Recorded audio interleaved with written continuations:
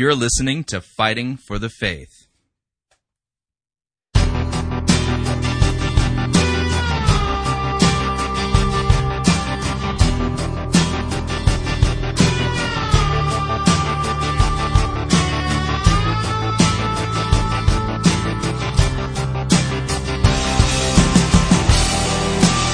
Welcome to the Fighting for the Faith radio podcast. I'm Chris Rosebrough. This is the show that's all about defending the Christian faith from error and attacks from both inside and outside of the church.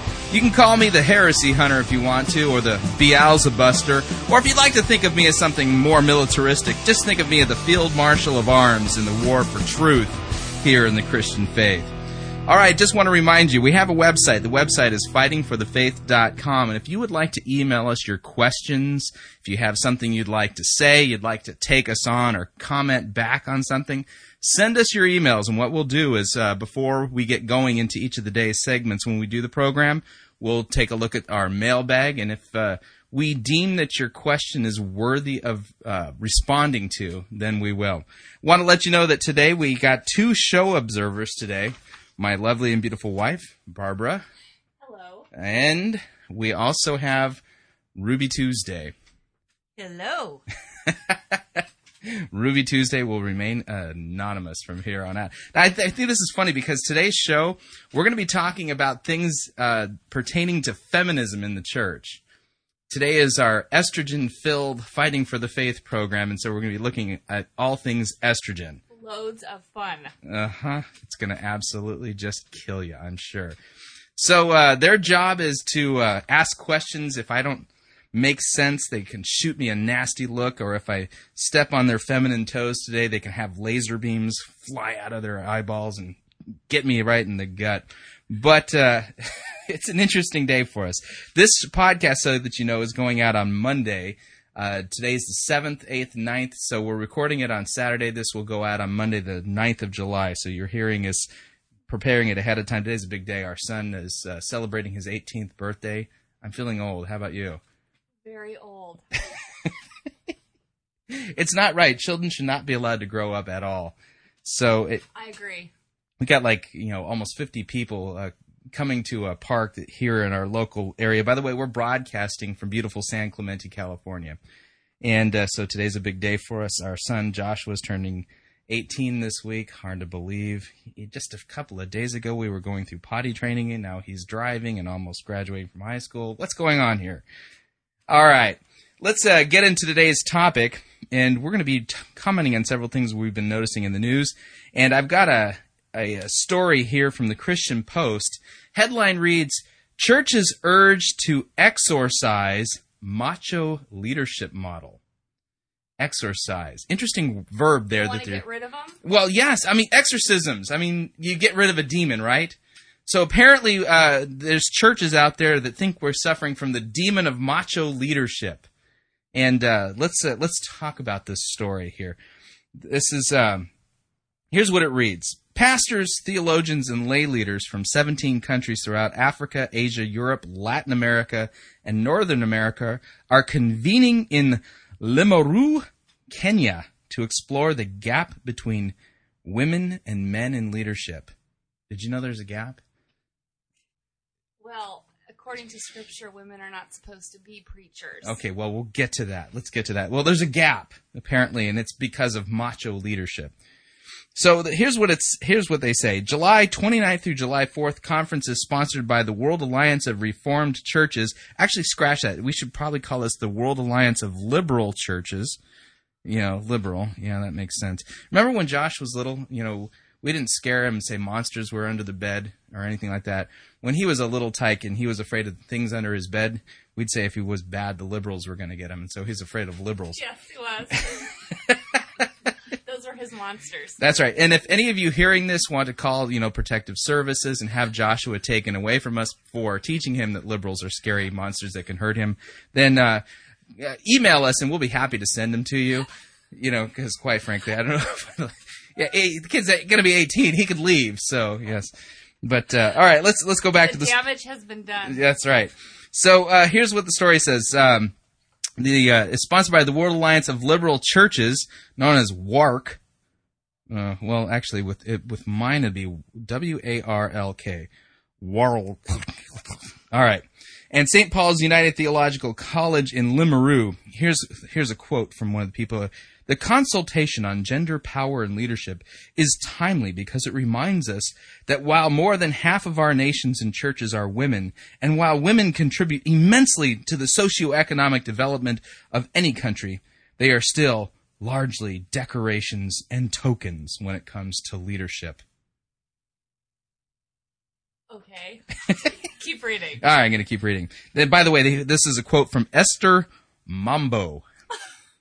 She's the academic dean at St. Paul's, and this is, she continued, Mambo noted that while a number of women in Africa are theologically trained and ordained in some churches since the 1970s, See, that's the problem. They still remain in the periphery of the church. Quote, this is Mambo talking again, this consultation is a challenge to the church and a theological institution that the macho approach should be exorcised. You know, you've seen the movie The Exorcism, you know, you got the girl with the head spinning around and all that kind of stuff. That's the problem here is that the church is suffering from the demon of men. Okay, the macho approach should be exorcised from the church, theology, and theological institutions. During the consultation, participants will examine power and leadership within local, regional, and global geopolitical contexts, analyze and reflect on power and leadership in the church from a theological perspective. They will challenge patriarchal aspects of ministry and identify negative impacts. And then get this, they're going to envision new models of leadership. They're going to envision them. Drawing on feminist theology. Woohoo! Feminist theology, yay! And they're going to offer alternative models of leadership that address the gender gap in church leadership. So we're going to be having pink Bibles and what else? Let me continue. Okay. Okay, quote, current leadership models in church and society are limiting and they erect barriers to fostering justice and peace, sharing resources, and building just and humane societies. This is Patricia Shiratan Bisnouth, Executive Director for WARC, and she's into renewal. Like warped. Yeah, warped would be good. So here's two more quotes here. Women in ministry seek new models of leadership which are built on the life and ministry of Jesus Christ and his resistance to the ethics of domination and control. What? Okay, yeah, that's good. Okay, let me finish this up quote here. Many churches have failed to address gender, power, and leadership in prophetic ways. Woohoo! Okay, this is because it's deemed dangerous and a dangerous issue which can have negative effects on church unity. Well, yeah. But first, I want to go back and explore a couple of these things here. We've talked about the fact they're using the verb exorcise as if having male leadership is somehow demonic or whatever. Right. But here's the fun one. Again, she says, women in ministry seek new models of leadership which are built on the life and ministry of Jesus Christ. Well, doing a little research here, in my Bible, okay, we're going to just look at Luke chapter 6, and we're going to look at Jesus' ministry team. Exactly. I was going to say, I didn't see any female apostles. Let's just double check here, though. Okay. Okay, so here's what it says in Luke chapter 6, verse 12. In these days, he went out to the mountain to pray, and all night he continued in prayer to God. And when day came, he called his disciples and chose from them 12 whom he named apostles. Okay, time to check here, see if there's any women. Here they are. Simon, whom he named Peter, man. Andrew and his brother, man. And James and John, man. And Philip and Bartholomew, man. And Matthew and Thomas, man. And James the son of Alphaeus, man. And Simon who was called the Zealot, man. And Judas the son of James, man. And Judas Iscariot, man. Dang it. I don't see any women in the list. I don't either. That's it. Jesus is a sexist. That's the only conclusion that we can draw. He obviously is not concerned with envisioning new models of leadership, drawing on feminine theology. In fact, these gals are right that they're offering alternative models to leadership, but their model these models that they're envisioning and offering, these alternative models, well, they're alternatives to the leadership that Jesus set up. Huh. Obviously, Jesus is from the old school. Jesus is from the old school. In fact, I think he is the old school. I agree. Okay. What I think is hilarious here is that current leadership models in the church and society are limiting, and they erect barriers for fostering justice and peace, sharing resources, and building just and humane societies. Last time I read the Bible, and you see me, I read it a lot. In fact, I'm teaching our son, the 18-year-old, who, if you want to have taken out of our house, please call your local child. No, you can call our home number. Call today. I'm teaching him Greek. He takes out the garbage. Only when forced. He mows the lawn. Only when forced. Okay. So we continue on here. They last time I checked the scriptures, okay, and I read it in Greek and I read it in Hebrew. I read the whole thing through several times, and I never saw anything in there about Jesus building just and humane societies. Not at all. No. In fact, I have no idea where these women are coming from. In fact, I think there's... What would that look like? One where all the women were in charge. That still is not just. Right. I know. I had a mother. She was very scary when she became angry. Okay. So, none of the apostles, we've established the fact that none of the apostles are female. Right. Okay, so Jesus is a sexist. So if you got a problem with the way this macho leadership was set up, take it up with Jesus. In fact, here's an interesting thing from 1 Corinthians chapter 14, starting in verse 33. It says, "For God is not a God of confusion, but of peace." And the context here for saying that... Right there, that shows why we don't have women ruling the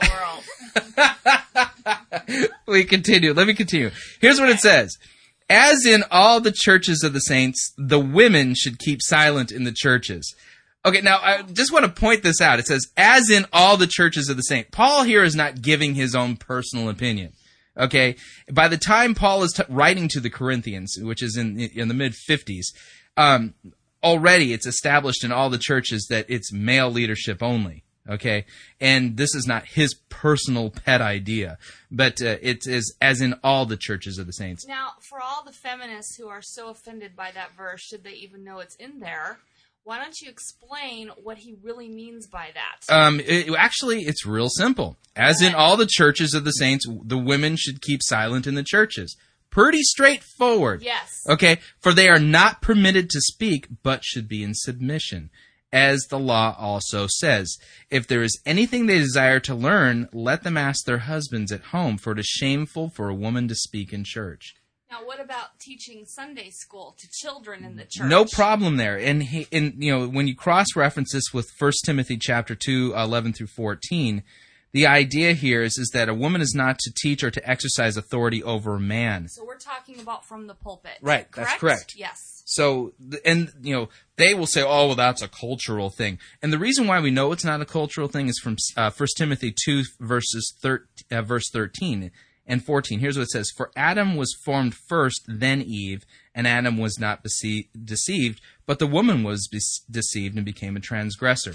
So what happens is when you take 1 Corinthians 14, as in all the churches, we take the fact that Jesus didn't have any female disciples. All the leadership was male in all the churches in the first century, and they had a prohibition against it. And the prohibition goes all the way back, now to an appeal to creation itself, for Adam was formed first, then Eve.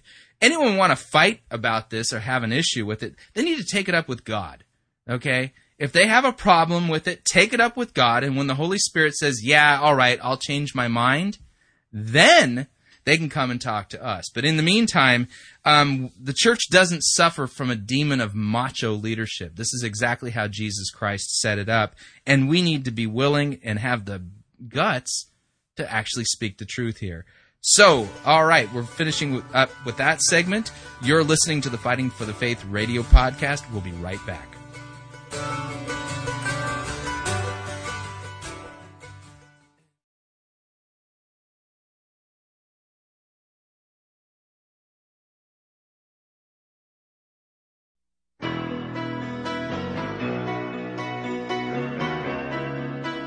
Okay, welcome back to the Fighting for the Faith radio podcast.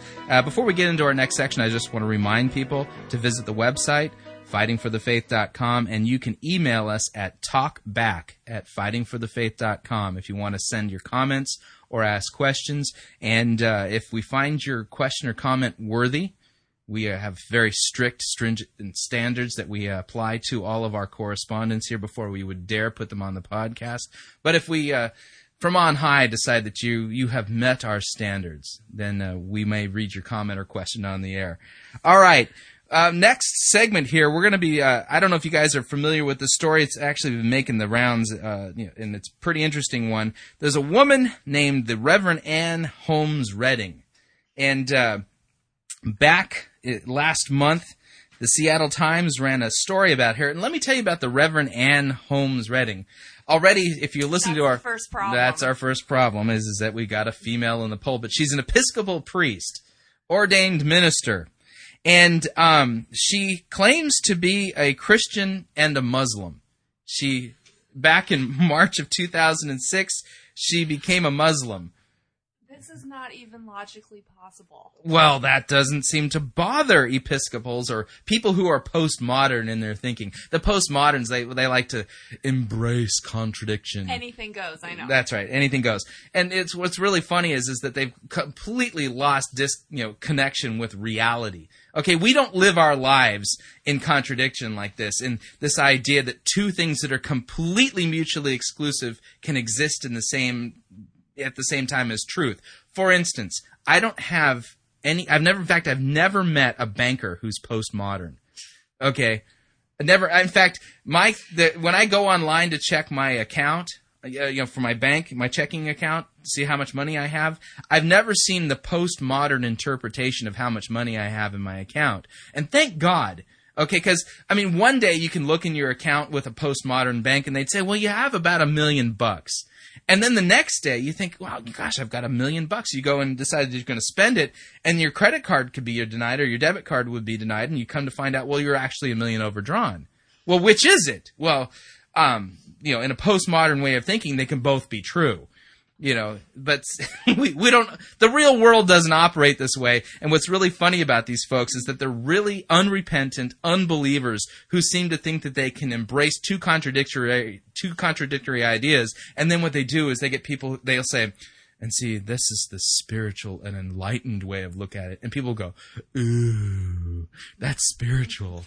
The problem is not their ideas necessarily. It's the fact that people believe them.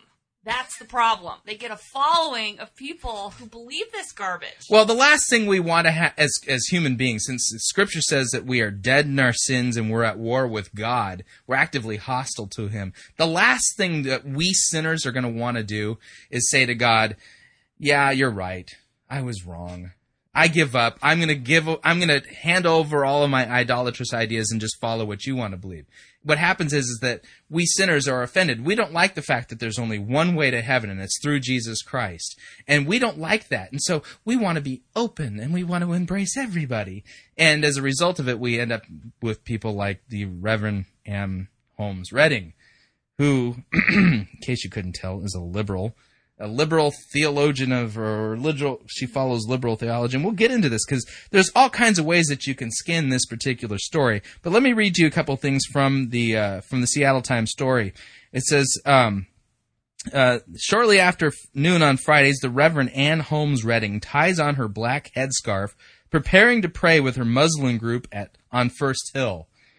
On Sunday mornings, Redding puts on the white collar of an Episcopal priest. She does both.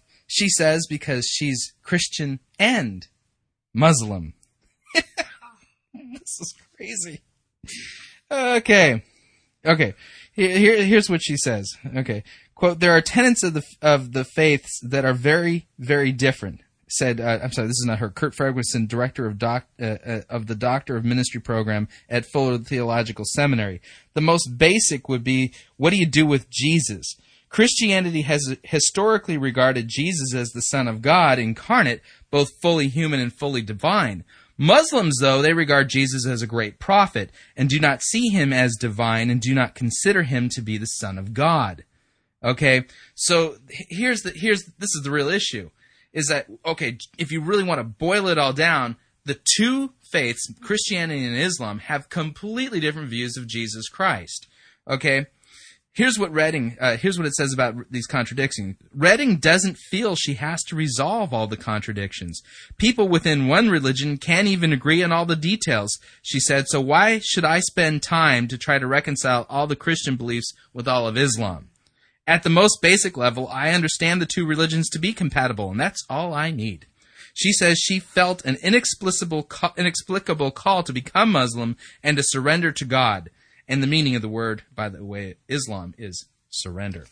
Okay, who Jesus is everything. Oh, I agree. Jesus says, unless you believe in who I claim to be, you will die in your sin. But here's what she says. I was following Jesus and he led me to Islam. He didn't drop me off at the door. Right. She says that he's there too.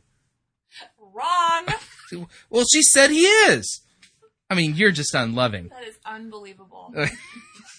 Yes, I'm totally unloving. I'm proud of it. Okay. Now, let's take a look at something here. Now, we already talked about the fact that women should not be ordained ministers. They have no position of authority within the church. And so, obviously, strike one here is the fact that the Episcopal Church even ordained this woman and put her in the pulpit. Now, what's interesting, let's take a look at the fact, okay, now we've got a woman in the pulpit. Let's look at her beliefs regarding Jesus, okay? Because what does she do with him? Here's what we find out about her beliefs.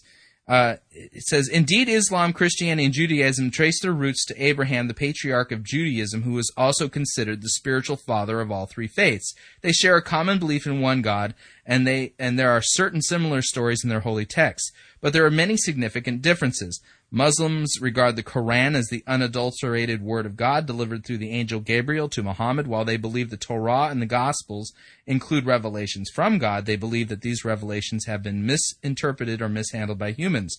Most significantly, Muslims and Christians disagree over the divinity of Jesus.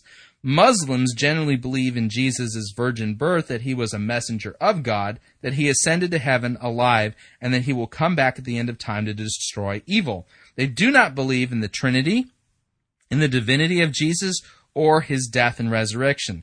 For Christians, belief in Jesus' divinity and that he died on the cross and was resurrected lie at the heart of the faith, as does the belief that there is one God who consists of the Father, Son, and Holy Spirit. I've actually got to commend the Seattle Times. They did a good job of explaining the differences. Yeah, they did. Okay, now listen to this. Redding's views even before she embraced Islam. That is the key phrase. Redding's views even before she embraced Islam were more interpretive than literal. Of course they were. Exactly. They have to be in order to believe the Muslim faith. Right. Well, she's liberal theologically. Exactly. Okay. She believes the Trinity is an idea about God and cannot be taken literally. She does not believe Jesus and God are the same, but rather God is more than Jesus. She believes Jesus is the Son of God insofar as all humans are the children of God, and Jesus is divine just as all humans are divine, because God dwells within all humans. So actually, I think she's got a little Hinduism and pantheism running around. Yeah, a little pantheism. We're all divine. Woohoo! I'm a god. I'm no, a god. We're not. Here's what she continues. What makes Jesus unique, she believes, is that out of all the humans, he most embodied being filled with God and identifying completely with God's will. All right, so even before she becomes a Muslim, okay, she's already wrong. She's already way off base. She denies the Trinity, denies the deity of Christ, reinterprets it. She's got a different gospel based upon works. Did she go to Fuller Seminary? That's a good question. It doesn't say. I think she went to Brown University. We read that in Just another. As bad. Yeah. Okay, so here's the deal.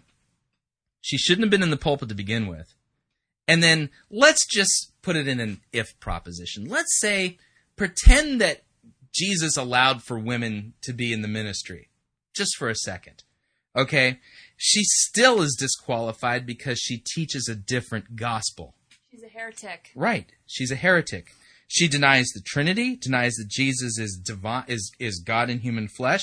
She's got a different Jesus, a different gospel. She has no business being in the pulpit whatsoever. By the way, we got news today that she was actually suspended for a year because of... Good. Yeah. I actually think that's wimpy. Okay, she needs to be defrocked. She needs to be thrown out. Yeah, She's not... That's a start. That's a start. Yeah, that's a lot coming from a liberal organization. I'm sure the Episcopal Church had a rough time at, implementing that one. I'm sure they did. A lot of hand-wringing. Oh, what do we do? What do we do? So what were you going to say? She was suspended from She was what? suspended for a year. She can't preach for a year. Thank God. Yep. So, but the problem is that even that's wimpy. Based upon her theology and doctrine, she has no business being in the Christian pulpit. And these were her views before she became a Muslim. So, of course, she's not going to have any problem being a Muslim because she already agrees with the Muslims that Jesus isn't God. Right. So, we got a problem here. But now let's take a look at what Scripture has to say about this. Okay? I mean, who does Jesus think he is? I think is a great question. And just let me read to you a few passages. And let me whip out my Bible here. All right. In John chapter 5, this is what we read about Jesus. And just a little bit of context, this is John chapter 5. And he had just healed a man and talked with him. Verse 15, the man went away and told the Jews that it was Jesus who had healed him. And this was why the Jews were persecuting Jesus, because he was doing these things on the Sabbath. So Jesus actually heals a man on the Sabbath. But Jesus answered them, my Father is working until now, and I am working. Verse 18, well, this was why the Jews were seeking all the more to kill him, because not only was he breaking the Sabbath, but he was even calling God his own Father, making himself equal with God. So we Christians, when we talk about Jesus and say that he's the Son of God, understand that when we're saying that, we're actually claiming divinity for Jesus Christ. We continue in John chapter 8. Here's what Jesus says, starting in verse 23. He said to them, you are from below. I am from above. You are of this world. I am not of this world. I told you that you would die in your sins unless you believe that I am. He said you will die in your sins. Now, what's the significance of unless you believe that I am? Do you have to just believe that Jesus existed? No. Here, Jesus, the term I am, ego eimi in the Greek, literally, Jesus is saying that he's God. He's using the divine name from Exodus. Remember Moses at the burning bush? God tells him to take off his sandals, gives him a task to do, tells him to go to the Israelites in Egypt and go to Pharaoh and say, let my people go. And so Moses says, okay, I'll do all this, begrudgingly. And he says, well, who should I say sent me? And God answers from the burning bush, I am. Okay. So Jesus is using the divine name here for himself and says, unless you believe I am, you will die in your sins. John 10, gets even more dicey. So the Jews gathered around Jesus. This is 10:24, John 10:24.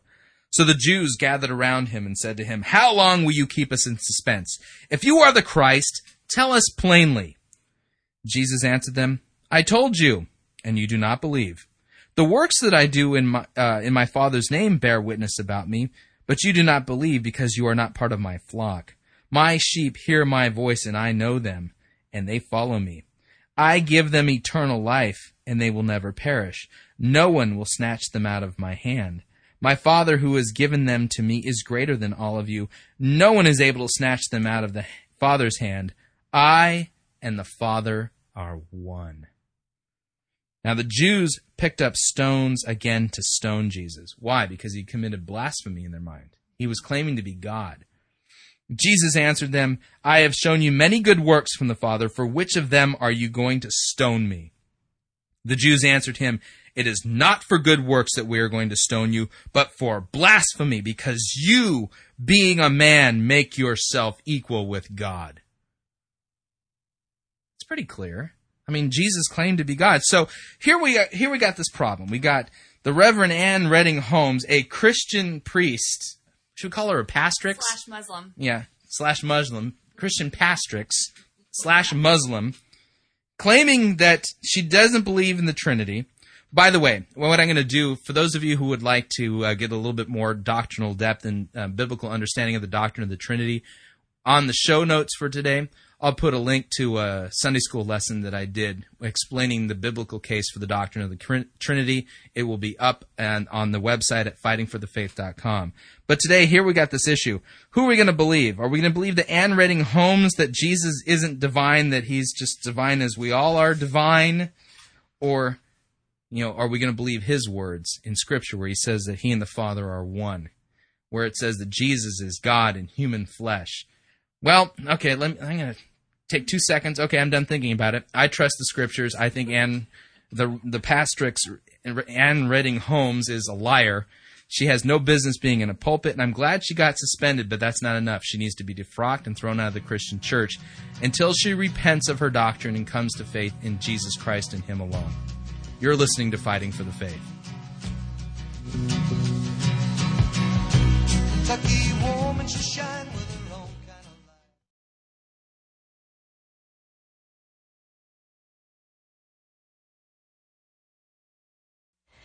Who is this? So weak and helpless, child of lowly. Okay, welcome back to Fighting for the Faith. Just a reminder, we have a website, fightingforthefaith.com. I'm going to put up in the show notes today a link to a lesson that I did. It's called an Extreme Sunday School lesson on the doctrine of the Trinity. You'll have a link there. Again, just a reminder, you can comment back to us by writing or emailing us at talkback@fightingforthefaith.com. Now, we just finished up a segment talking about left-wing priestess for Allah, the pastrix Ann Redding's Holmes Redding, whatever. And what I think is interesting here is that if you're familiar with the Emergent Church and Brian McLaren and those types, my contention would be is that Brian McLaren, emergent guru, writer of the book A Generous Orthodoxy and the Secret Message of Jesus, he would have no problem with the Reverend Ann Redding Holmes and her embracing of both religions. How sad. And in fact, this is A Generous Orthodoxy is published by Zondervan Publishing House, and Brian McLaren could only be described as an error at best, regarding these things. And I'm going to read to you something that I thought was pretty interesting from his book, A Generous Orthodoxy.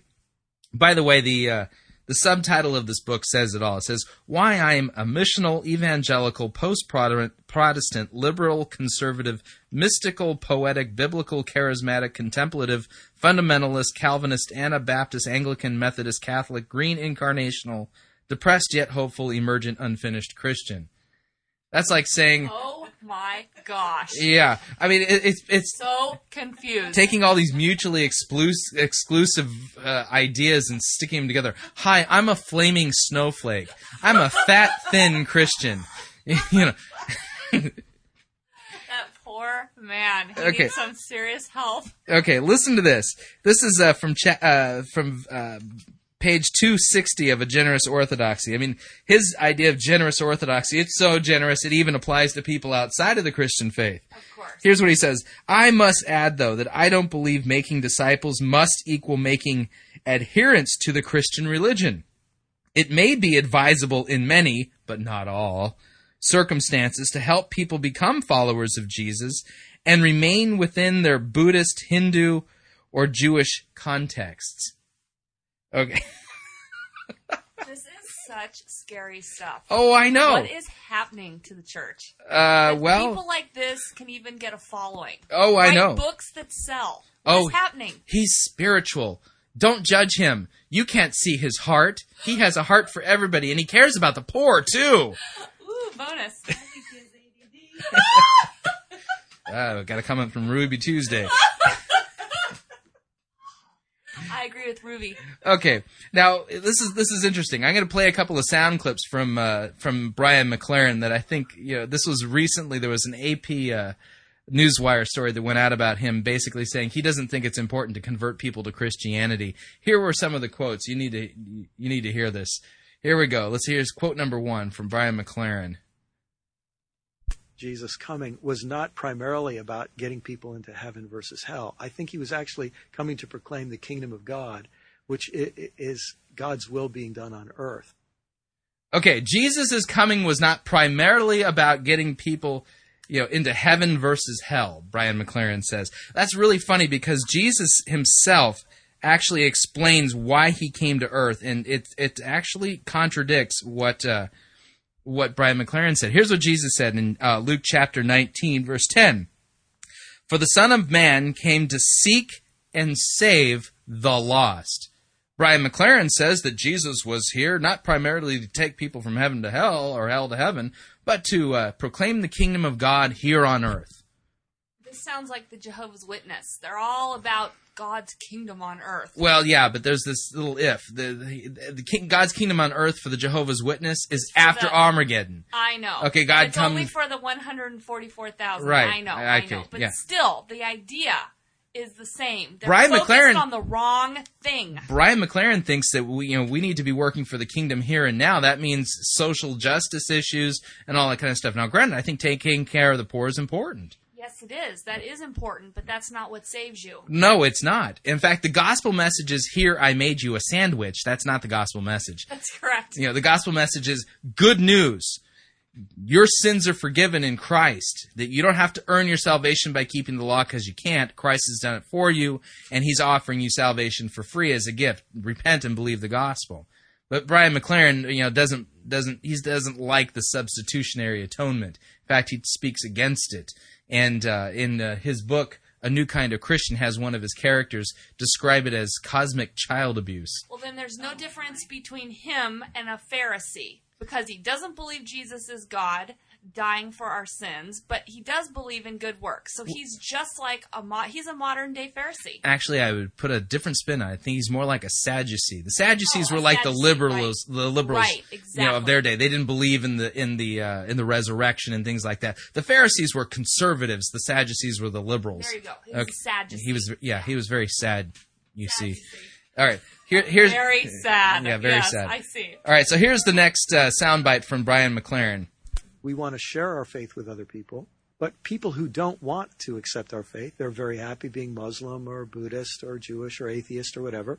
We have to say, well, you know what? Our faith drives us to want to be good neighbors to them and care about them, whether or not they ever accept our faith. Okay, interesting soundbite. First of all, I agree. We need to be good neighbors to everybody. Just because our next door neighbors or our friends or whatever have a different faith than we do, that doesn't give us the right to pull out our spiritual shotgun and blast them between the eyes all the time, or to mistreat them or exercise bigotry toward them and basically say, you're not going to fit in this town, son, because you're not what I am.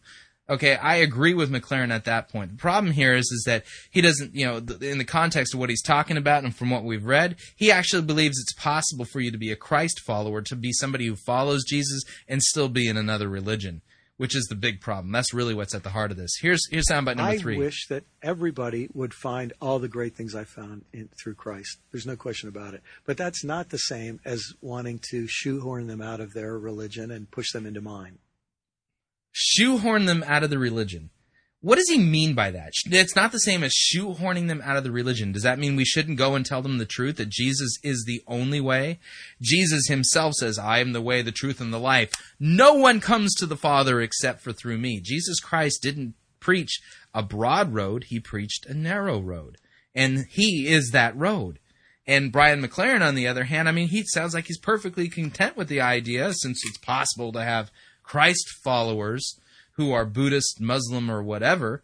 We might as well not even try to convert them. Can you imagine what the book of Acts would have read like if Paul and the apostles had this mindset? It says in Scripture in the book of Acts that Paul, when he would get into a town, he would go into the local synagogue and actually debate them, showing from the Scriptures that Jesus was the Christ. He was very certain about this.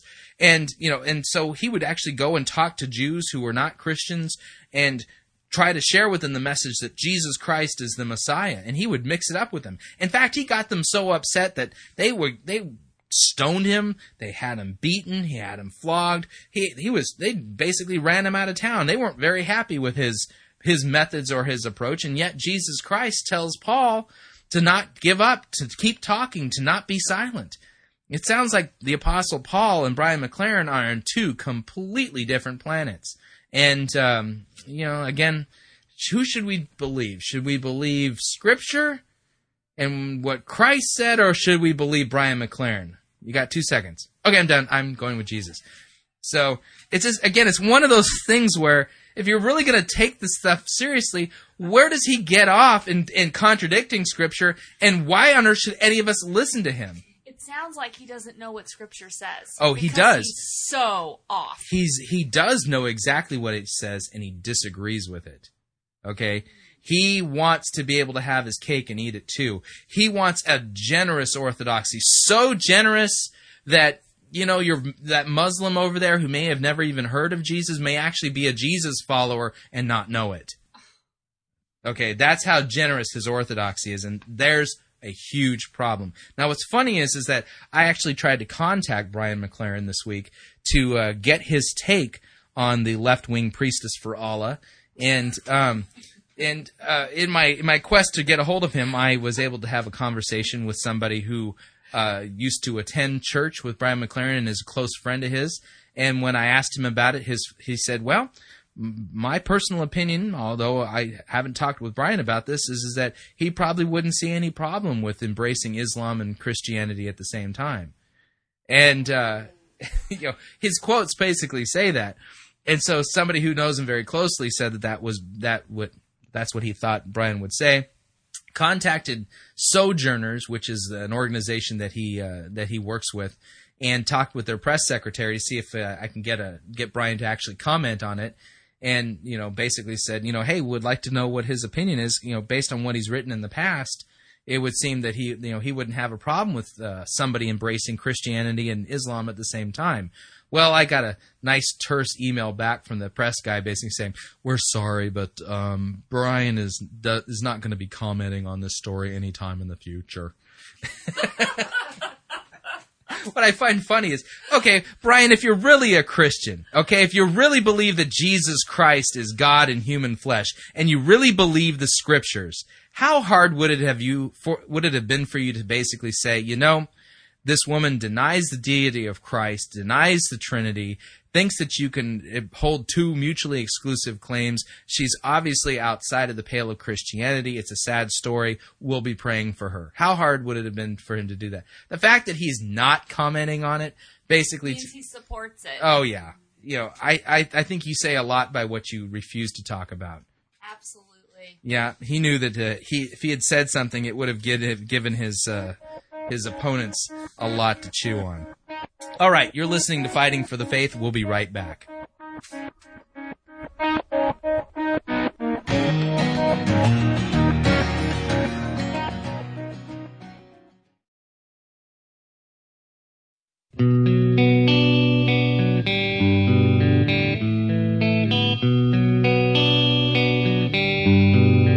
Okay, welcome back to Fighting for the Faith.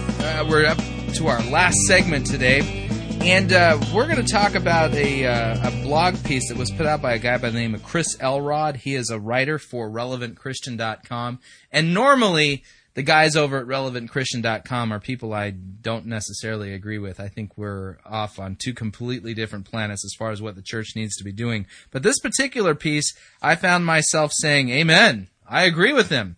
And let's talk about what this implication said. That's odd. I know. Can you believe it? Oy vey. I gotta hear this one. Oy vey. Someone's going to get struck by lightning. Okay. The name of the piece that Chris Elrod wrote is, We Need a More Manly Church. Woohoo! You're hearing that woohoo from a woman. All right. Here's what he says. I don't like most worship music and or worship leaders today. There, I said it. I know this may come as a shock to folks that normally read this blog because I write about music a lot. However, I really don't get into modern praise music or most of the people that lead it and write it. Whoa. Comes out swinging. Yeah. All right, here's what he says. I love that, though. Okay, it's true. The biggest problem for me is that I'm a man, and most of the worship culture in America today seems to be for women. I prefer manly men singing manly songs about a manly God.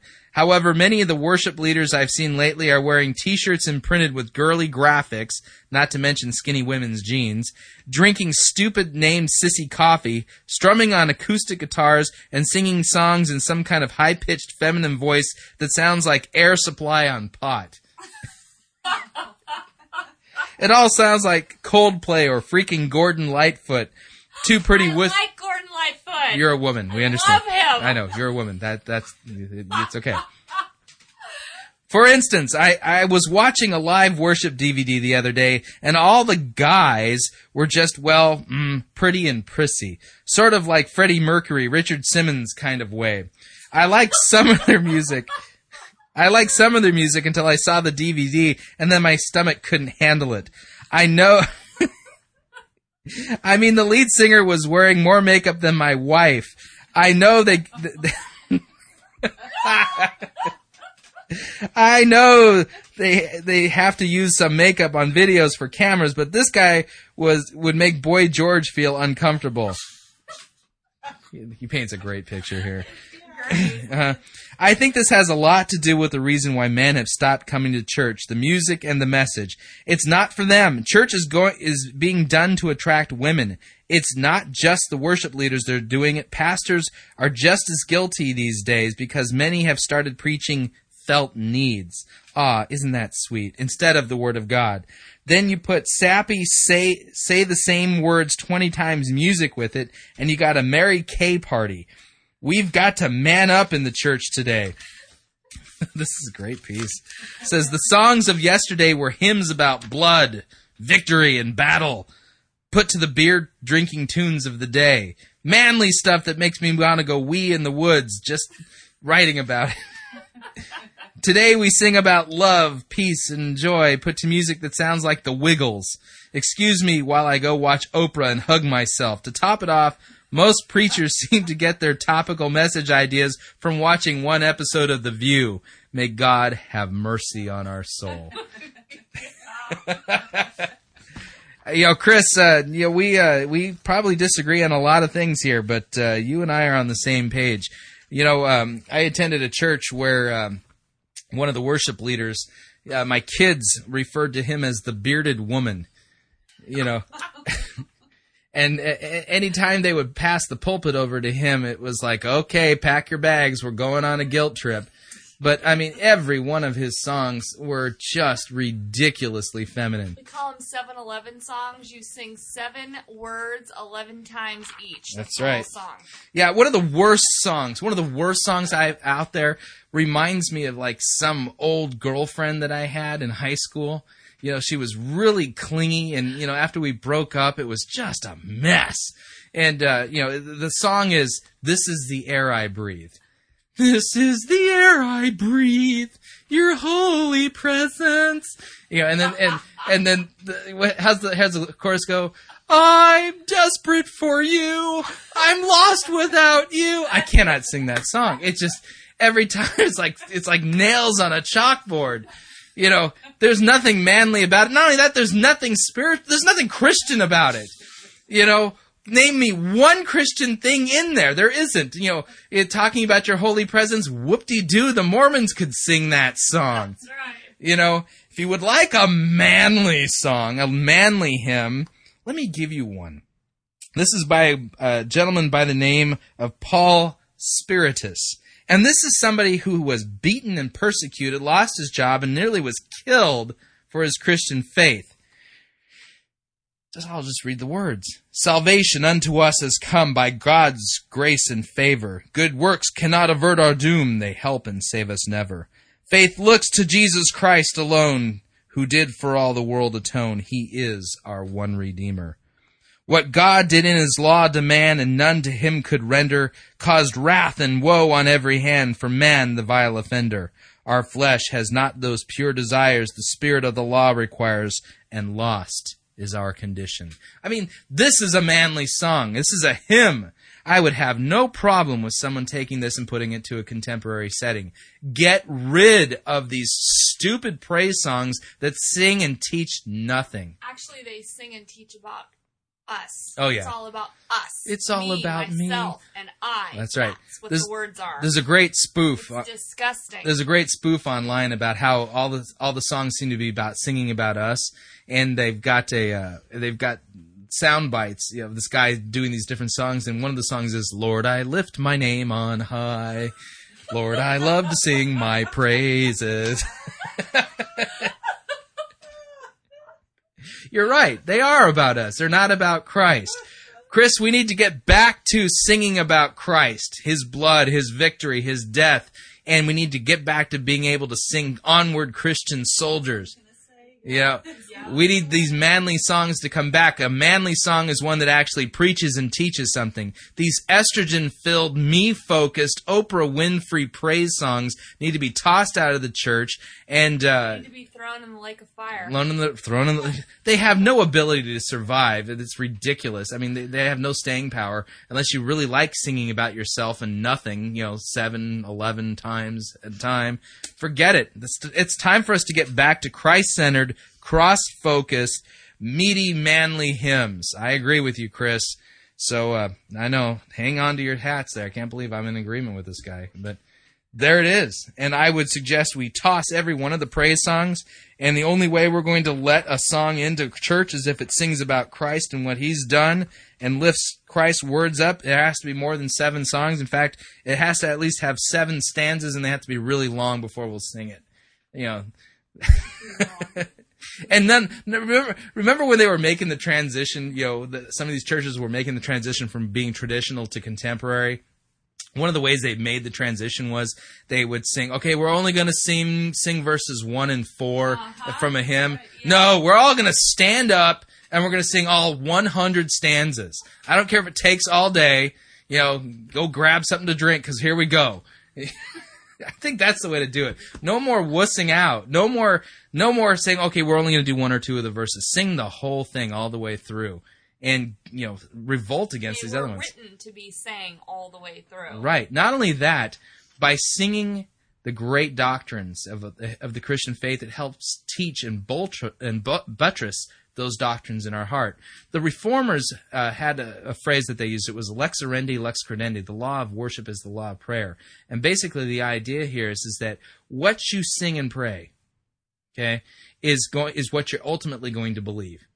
If you sing and pray about the wonders of Christ, His death on the cross, His dying for your sins, you being a sinner needing to be rescued by Him, Sunday after Sunday after Sunday, you're hearing it in the pulpit, you're hearing it proclaimed when communion is being served, you're hearing it in all the hymns, that ultimately is what you believe. That was the idea.